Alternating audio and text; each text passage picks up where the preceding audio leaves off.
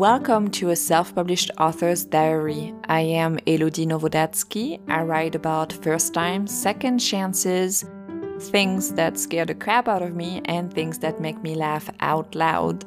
I'll be speaking with you and sharing my adventures in self-publishing, the behind the scenes of writing, and the business side of it.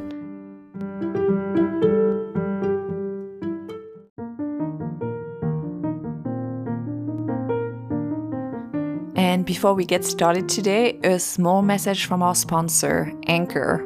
Thanks for listening. Good afternoon.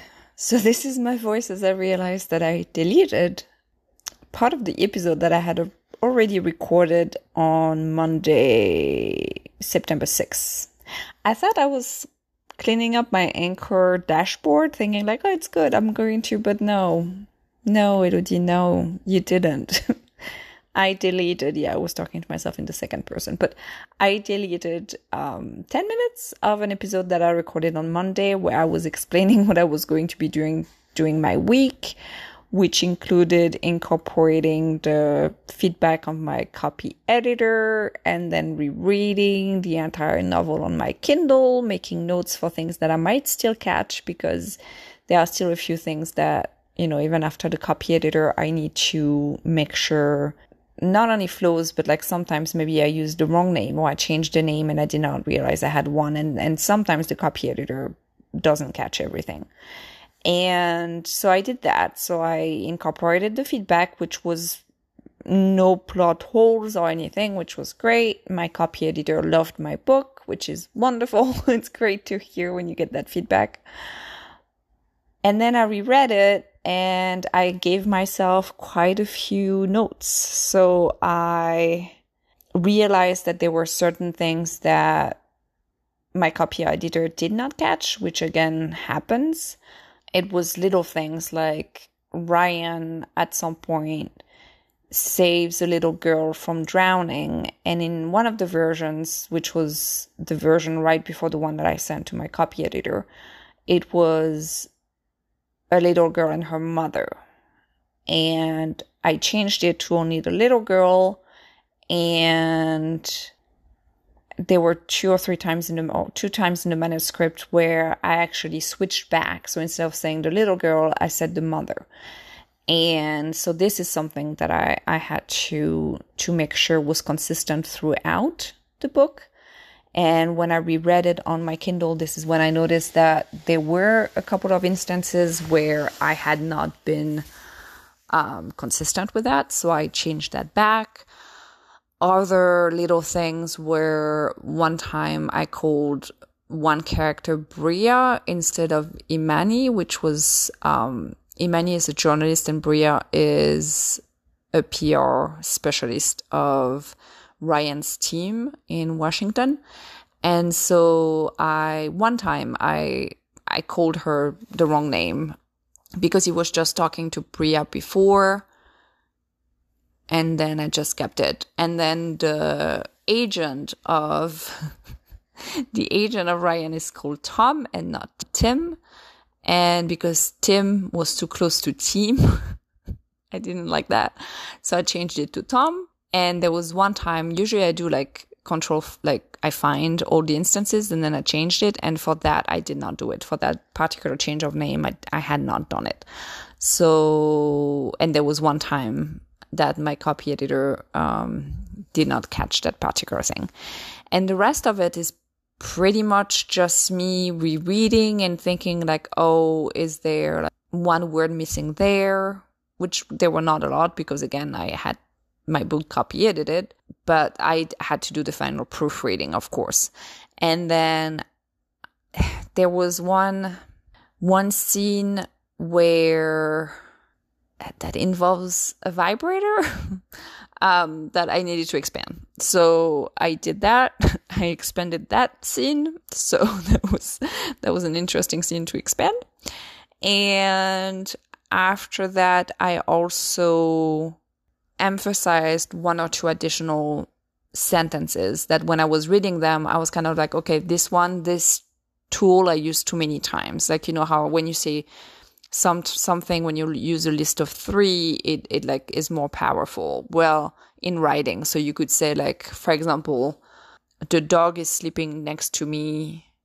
He's dreaming about chasing a rabbit. He's dreaming about sniffing the cat. He's dreaming about his food. Those 3 things have a tendency to be a punch words, or like to make something punch in the manuscript. But if you use too many of them, then it's not as powerful. And I had one that I did not think that I could take it away. So I rearranged that. There were a few things that I needed to. It took me about 2 days to go through. Well, it took me a day and a half to read.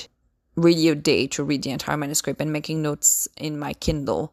And then I just spent a day and a half basically going through all my notes and either making sure that they work, either making sure that they're strong enough, doing that last proofreading. So again, like there was 1 or 2 sentences that were missing a word. So I rearranged that. And then those some instances where I needed to be more consistent. So yeah, I did not sleep good at all last night. So I'm actually very tired. I got up at 4:30 a.m. and like I woke up and impossible to get back to bed. Something bit me. I don't know what. I don't like it. And so what I meant to say with that, where I was going with it, is that I had wanted to finish everything today. I had wanted to wrap it up with a bow, send it to to my reviewers, because I have a few readers who asked for early copies. So I wanted to do that today. The formatting is almost done. I wrote my acknowledgements. I wrote my dedication. And actually, because I'm pretty excited about it, let me read to you my dedication. The dedication for this book is: the spark for this story came at a time that I wanted to write something that made me smile. So this book is for everyone who needs a smile. And to my husband, maybe one day at our inn we don't yet have, someone will say, "Oh, you're that Alex." Maybe I'll tell you the story about why there is that dedication to my husband at a later stage. The dog is snoring next to me. But all that to say that since I did not sleep well and I'm pretty tired, I don't want to, and I've worked already all day. I mean, it's 5:10 p.m. now. I started working actually at like 5:30. Then I took a break, like 5:30 a.m. Then I took a break and I started working again around 8 a.m. and then just took a break for lunch, and I had like a hot chocolate after that. But I am too tired to see straight, and I highlighted a few paragraphs in the book, 3 of them, that I slightly amended with this final proofreading, and I want to make sure that they are completely, like that they're as good as they can be. And the only way I can do that is by rereading them, but I can't reread them right now, because right now it's not going to, I might miss something. It's not going to work. So I'm going to have to postpone that to tomorrow morning, and that's okay. I'm telling myself that's okay, because I still have a couple of days to put it on KDP, Kindle Direct Publishing, have a couple of days to put it on Draft to Digital, and I can send it to my readers tomorrow. That's fine. They didn't know they were going to get it today, so it's not like I have to tell them that it's now late. So it's fine. It's all good. And then I have to work on the paperback, that should not take me too long. I should be able to work on that tomorrow afternoon. And once everything is there, then it's back to preparing the ads for next week and maybe being more active. Now that I have time, I also want to catch up. Like, I have friends to catch up with. I have emails to get back to. I have text messages to get back to. I have things to do. I wanted to send postcards, which I have not sent yet. I have still some emails that from a couple of weeks ago to get back to. So it's I need to now rearrange my schedule so I do not only eat, breathe, and sleep my book. And it's going to take me a few days to adjust. I know that, because that's usually the way it works. But if I organize myself, if I do a to-do list, if I can then rearrange my schedule so that I can do promo, I can start plotting my next book, but that I'll give myself a couple of days. And I'm actually going to be working on 2 books for next year. Because another thing that I've done on The Leftover Bride is at the end of The Leftover Bride, I have my list of books, which is something I have in all my books. Of course, it's the back matter. But I have right now like Swan's Cove series standalone. So I have The Leftover Bride. Then I have Baking for Love, which is Aisling's story, coming 2022. Then I have The Runaway Groom, coming 2023. Love or Lost, coming 2023. Sophie and Liam's story, I don't have a title yet, coming 2024. And I have Miss Me, Miss Me Not, Nadia and Gabrielle's story, Gabe. He's going by Gabe. Story coming 2022. I have 2 books that I'm planning for next year. 2 full-length novels. I'm planning Baking for Love, which is Aisling's story, which I'm planning to release beginning of summer. That's my goal for that. And then I have Miss Me, Miss Me Not, which I'm planning to release in the fall of 2022. And depending on how that goes, that's what I might do. I mean, I might start to try. I would like to draft faster. And I mean, those are the 2 novels that I will publish under my name, and this will the 2 books that I'm definitely publishing. But I have like short stories that I have started working on, more paranormal romance short stories that I worked on at the beginning of the year. And I have about, I think, 2 short stories that are actually could turn into short novellas. And that I don't know if I'm going to do under my own name or if I'm going to start a pen name, depending on the hit level. I think it might actually be YA, so I might do it under my name. But if I do anything, so The Leftover Bride is already hit level. It's a mix. I want it to be a mix between Sally Thorne meets Nora Roberts, except I write in the first person, meets Tessa Bailey. Does that work? Can it be my tagline? Have I mentioned I'm exhausted? But yeah, so I have plans for my next novels, and my plan is also to, of course, continue this podcast and to update you as I'm planning, plotting, advertising, trying different things in terms of advertising. I did a TikTok video today, which did not take me very long at all, because ABBA is planning to release a new album, and the song Mamma Mia, part of it actually goes very well for second chance romances, as you're probably fully aware.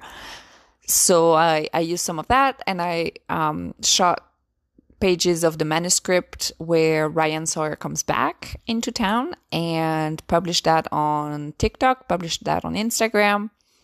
And then I will try to do more of that. I mean, now that the final, I was about to say final, I'm not going to sing.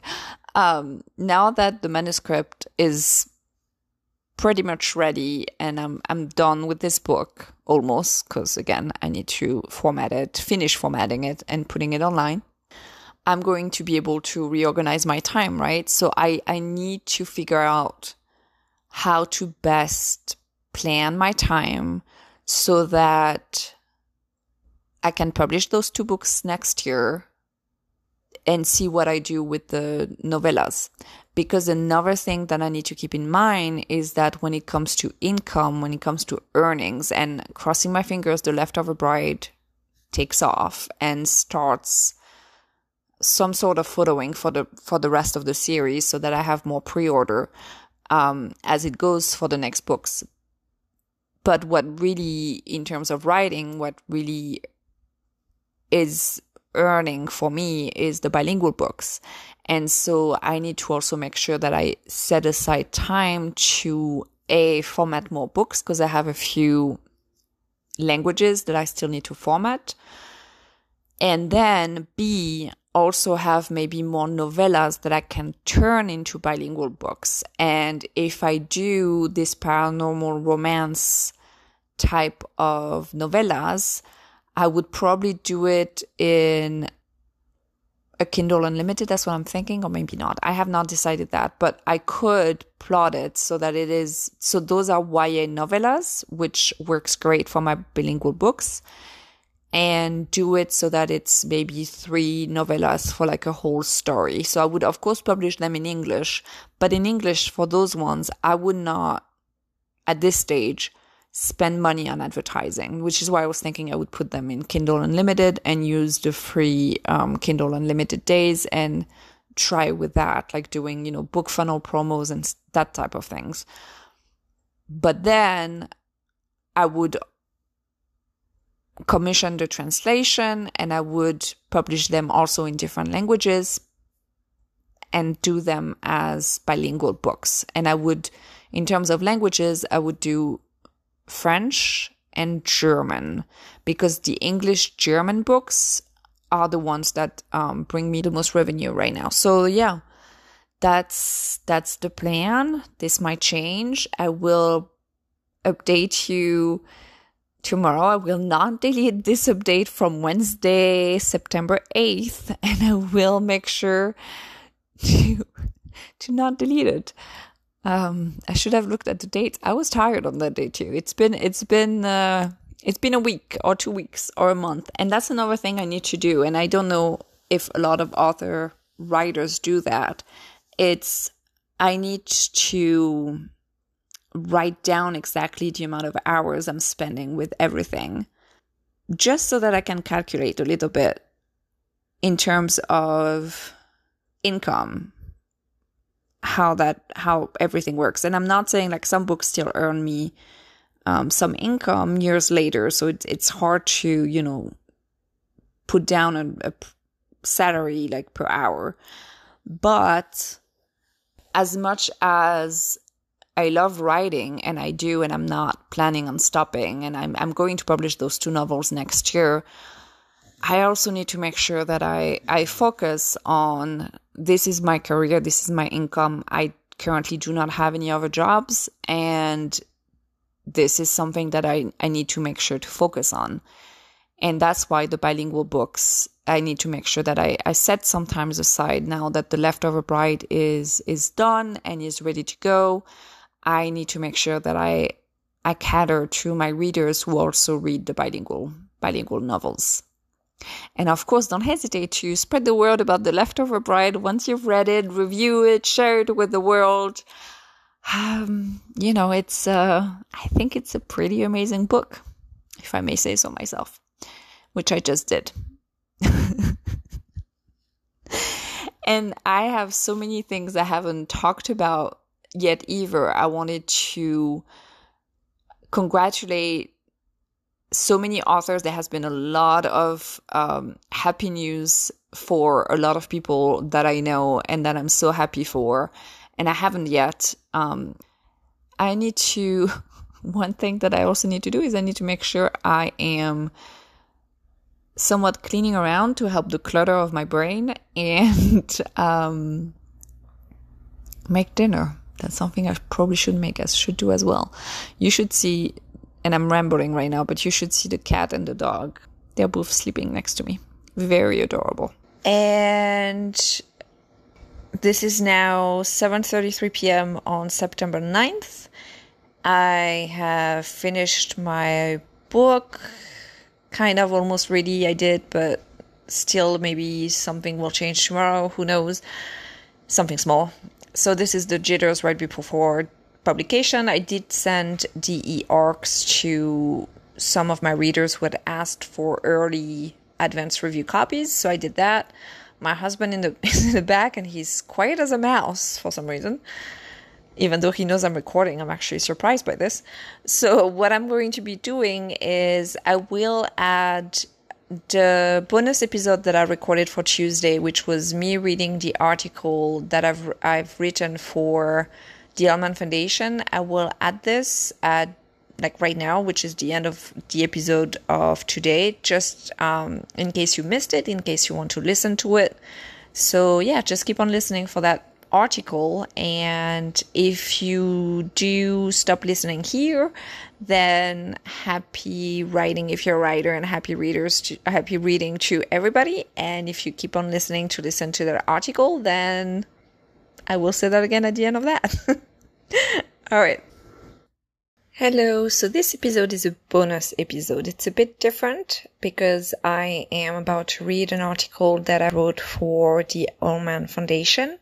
I decided to read that article out loud because I don't know who might need it. And this month, it's September, it's Blood Cancer Awareness Month. And if you have been a listener of this podcast, or if you know me personally, you know that I'm currently in remission from Hodgkin's lymphoma and that I had many treatments to get to that point, including a stem cell transplant, which I had in October 2019. So almost 2 years ago, which was then followed by more treatment, maintenance immunotherapy until spring 2020. So as per their website, the Allman Foundation's mission is the following. We change lives by creating a community of support for young adults and their loved ones impacted by cancer. And so this is the article that I've written, which is called Because Sometimes You Just Need to Ask About a Dog. I'd like to thank my husband as well as Addison, Katie, and Sam for reading the article before I submitted it to Katie from the Allman Foundation, and for giving me feedback. So here we go. The title is Because Sometimes You Just Need to Ask About a Dog. I'm an author. I used to work as a communications officer and as an adjunct professor. Finding words is what I do. Finding words to explain or teach or tell a story. Finding words to clarify information or to show how language works or to create emotions in readers. And yet, when I got diagnosed with Hodgkin's lymphoma in October 2017, words failed me. How do you tell people you have cancer? I had no clue and was worried about what they would say in return or not say. It took me months to share the diagnosis with people outside of my very close circle. I didn't have the words. I had turned 36 a few months before diagnosis. For nearly a year, I had been told that my back pain was due to bad posture and weak muscles.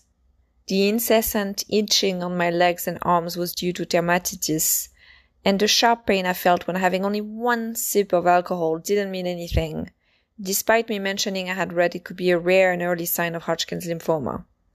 For nearly a year, my symptoms were ignored. When the half-gallon tumor started pushing out of my chest, my world imploded. Everything moved lightning fast and way too slow. Blood tests, x-ray, CT scan, calling every day to get an appointment for a biopsy as quickly as possible, until a surgeon looked at my scan and moved the appointment up. I still remember him explaining I should sleep propped up to make sure I could breathe. Once the biopsy results showed Hodgkin's lymphoma, I was admitted into the hospital.